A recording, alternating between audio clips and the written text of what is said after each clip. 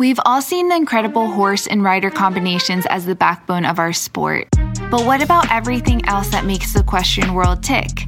From the everyday grind to the world-class professional, join the Equestrian Podcast as we talk about every equestrian discipline in a way that hasn't been done before. Now here's your host, rider, trainer, and influencer behind my equestrian style, Bethany Lee. Hey friends, and welcome back to the Equestrian Podcast. I'm your host, Bethany Lee, and this is episode 245. Our guest today is a wonderful junior rider who has had major success in all three rings, but truly thrives in the equitation ring. Recently won the Gladstone Cup. He was fifth at medal finals last summer, and his team won bronze at Young Riders. Our guest has some amazing aspirations as he is finishing out his junior career, so wanted to get his take on the intricacies of an equitation round and how to, as perfectly as possible, execute one as he has done time and time again. I also wanted him on in honor of Equitation Month that USHJA is hosting for their We Are US Hunter Jumper campaign. Later this month, we are also getting together with this lovely guest to talk a little bit more about the equitation ring and give you the opportunity to ask him any question you want. So live Q&A is at the end of the month. It is June 24th at 6 p.m. Eastern Time over at US Hunter Jumper Instagram account. So make sure you tune in for that. But without further ado, I would love to welcome our guest today, Alex Alston. Well, I would love to hear how you first kind of found yourself in the horse world. Take me back to the beginning. Well, probably it started when I was four years old. Actually, before that, let's go back. I was playing soccer. My dad was a soccer coach. My brother played soccer. My dad played professional soccer and whatnot. So they tried to get me into that. But so on the way to soccer practice, on the weekends, we would pass a farm. And there's horses, out in the paddocks and whatnot. And I'd be like, oh my gosh, I want to stop and see them. So that's kind of how it began. And we would stop and I would see the horses and whatnot every week. It became a routine. Yeah. But then my neighbor actually rode with the trainer I rode with for 11 years before I moved to North Run. So I started taking lessons and all that sort of stuff, and the rest was history. Wow, so cool. So you didn't have really anyone in your family or anyone that you knew really close that rode? No, I didn't. Wow, that's so cool. And then when you first started out, was it at a hunter jumper barn? Yes. Okay. I rode with Lindsay Yinger. She nice. does hunters, jumpers, equitation, all the stuff. So. Yeah. And then did you start doing the equitation pretty early on? I would say 5 years ago I started the equitation. Okay, cool. And what made you want to get into the eq? I think it was just kind of a part of the process, I would say. Yeah. I had a junior hunter that I would dabble in, like the aged equitation and that sort of stuff. But I kind of wanted to get into Meadow McClay, Washington, USET, all that stuff. So I got an equitation horse and off we went. So you would say maybe your core or what you had the most experience in up until, the last 5 years was the hunters. What was that transition like for you then, kind of fine tuning your position and just the intricacies of the equitation? I would say just a lot of, I think position comes with practice, riding, getting comfortable, whether it's the jump height or the horse you're on or just showing and doing it, if that makes sense. Yeah. I rode ponies for a bit. I never was competitive with the ponies, but to answer your question, I would say just repetition and that sort of thing. Definitely. At what point did you move to North Run? I moved to North Run full time the middle of last WEF circuit. Okay. Amazing. And what do you feel like you have learned since then, since moving to North Run? I've learned a lot. I've gotten to show a number of different horses and go to different horse shows that, I never thought I could go to. Position, I would say, has, gotten a more solid, and my quality of riding, I feel like, is, gone up a level. Walk me through what you do and what you think about when you are, walking into a Medal or Maclay, when you're doing the course walk to start. So firstly, I would take into account the horse I'm riding, the way they go, if they go a little right, a little left, if, different parts of the course would be challenging for said horse or for me, like, say, bad habits that I have. What would you say your bad habits are? I'm a little bit of a control freak. So I like to just do too much, if that makes sense. And I like to walk the whole track, like from each jump and whatnot. I'm not to count strides, obviously, from jump to jump, but sure. Just to find the route. But if I'm on a horse that goes hard right and there's a right to right turn, I take that into account and think about how I can finesse that a little bit, or just little things like that. Yeah, definitely. I feel like those little intricacies are the things that can really set you apart from, an 82 to an 89. And it really is kind of that straightness and executing that track that you really are walking during your course walk. Right. I feel like a struggle maybe for a young equitation rider or an equitation rider looking to increase that score is maybe the anxiety around, that focus, or, maybe I feel like it is more of like an anxious thing or nervous thing in finding a distance and focusing on making that distance perfect. How much of the course or the ride do you feel like you're focusing on the distance, or are you thinking more about your pace and your track and your straightness? Kind of walk me through, or was there ever a point in time where that was really kind of more of a focus, and how can you kind of navigate through that? Yeah, I would agree with you on that statement. I would say in the beginning of, all riding, distance was like an obsession. Totally. But it all comes from a good gallop, because you can really, again, finesse something with good canter. The distances aren't going to always be a flashing light in your face, and it's not always going to be perfect, but it's about making what shows up the best you can, getting a good jump out of the horse. If it's a little deep, if it's a little long, just making it work, because it's not, like I said, it's not always going to be perfect every time. I love that. Yeah, I think that's really hard because a lot of us equestrians are perfectionists and control freaks, and it has to be perfect. I'm a control freak. I will admit it.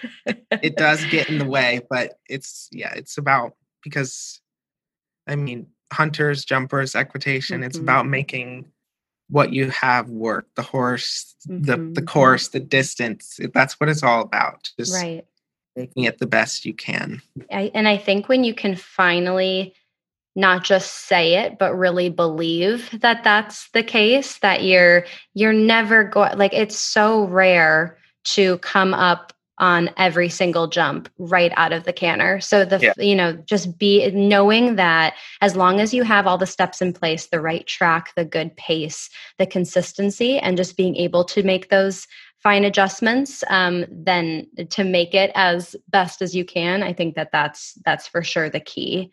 Tell me a little bit about kind of looking over your career thus far, your junior years.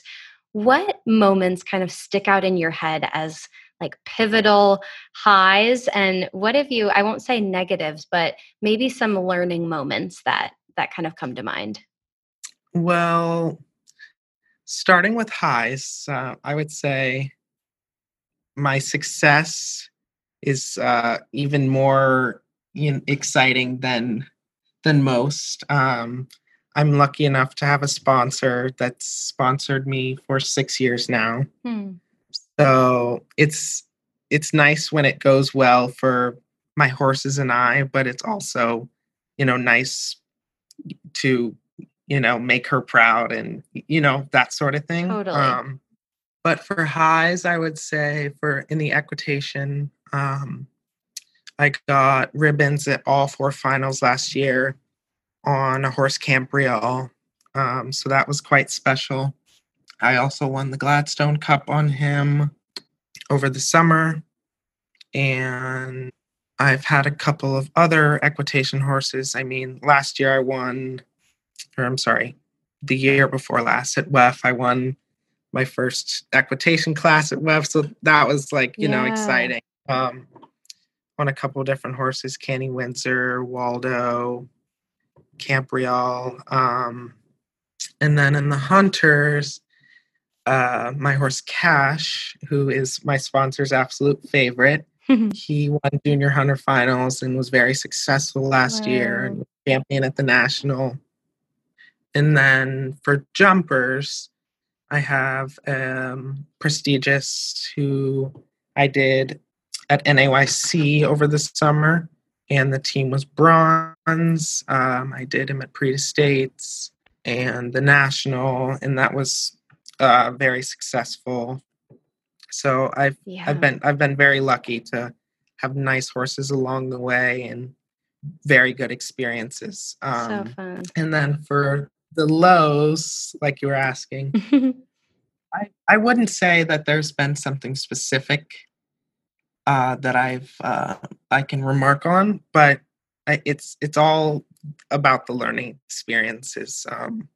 Like even say it's one jump of a class, you learn from that, and the next class you go in and you know, well, maybe I shouldn't do that again, or how to fix it now that you've made that mistake.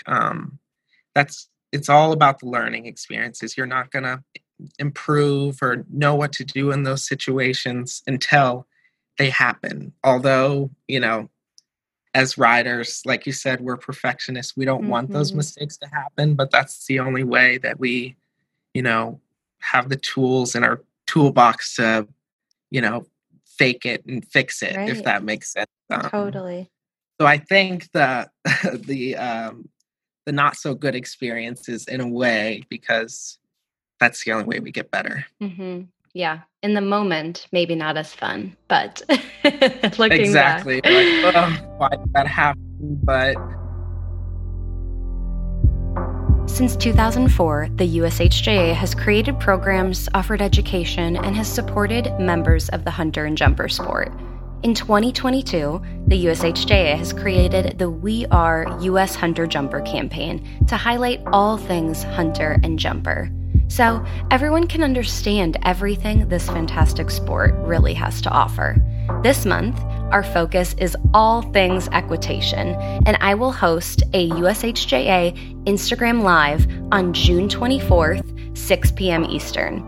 I will be hanging out with equitation rider Alex Alston and equitation trainer Archie Cox, and they will answer all of your questions, plus we will be giving away a terrific prize. Be sure to follow along on social with the hashtag #WeAreUSHunterJumper to find out more, learn a ton, and not miss a thing.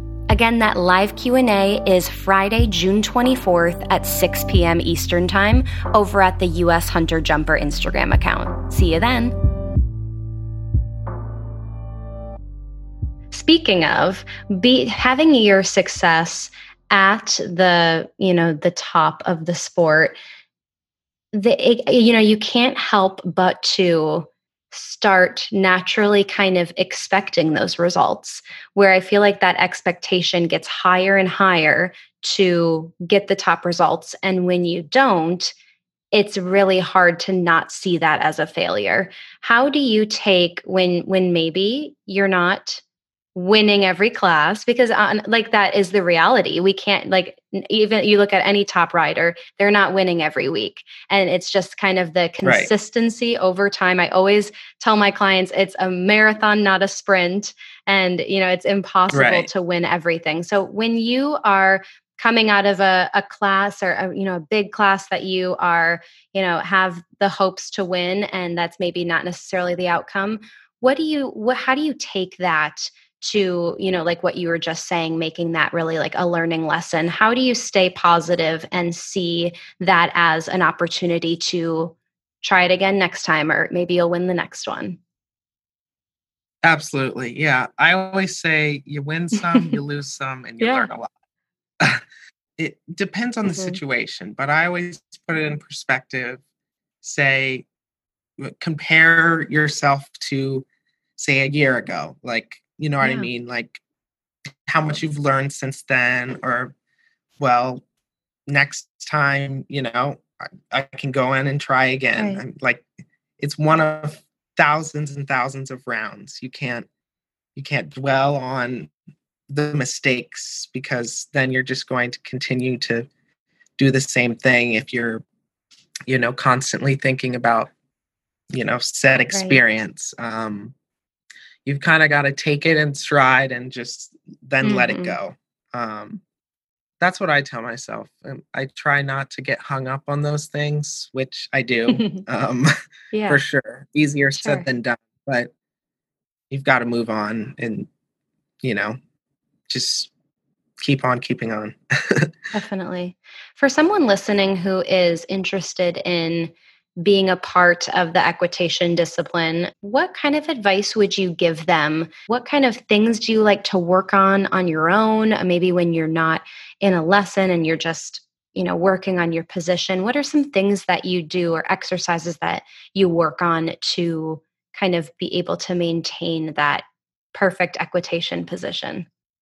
So on the flat, I would say, I mean, it's easy to practice, say, you set flat, Hmm. um, sort of exercises, lengthen canter, lengthen trot, those sort of things that seem so simple, but you can still, bugger them up, because each horse and each rider has their, weaknesses on the flat. Like some horses lengthen trot, they break into the canter, or lengthen canter, you lose shape, or say stuff like Sure. that. So I like to do that, lengthen, collect, that sort of thing, I would say, on the flat. And to jump, I would say, like, grid exercises are good for position, independent hand and body, I would say. Those are sort of the things that we like to work on for the equitation.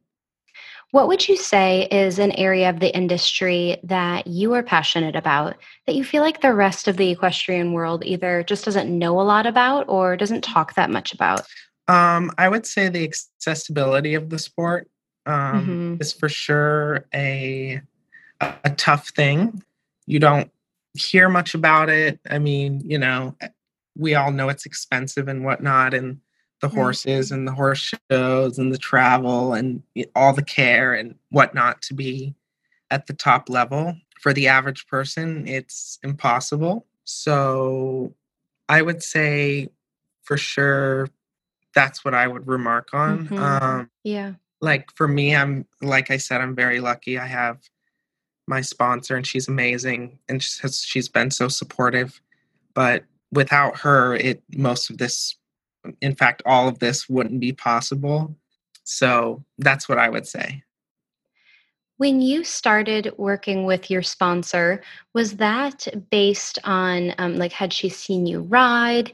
How did you kind of get that relationship started? Just kind of speaking on behalf of maybe anyone listening who isn't maybe able to be a part of the sport, but is trying to or maybe wanting to do something or work towards something similar to what you did with a sponsor relationship. Yeah. So I was riding a large pony that she actually happened to own, and then it kind of Oh, just evolved from there. Yeah. Yeah. So just through connections through your current program. Yeah. Nice. Yeah. Love it.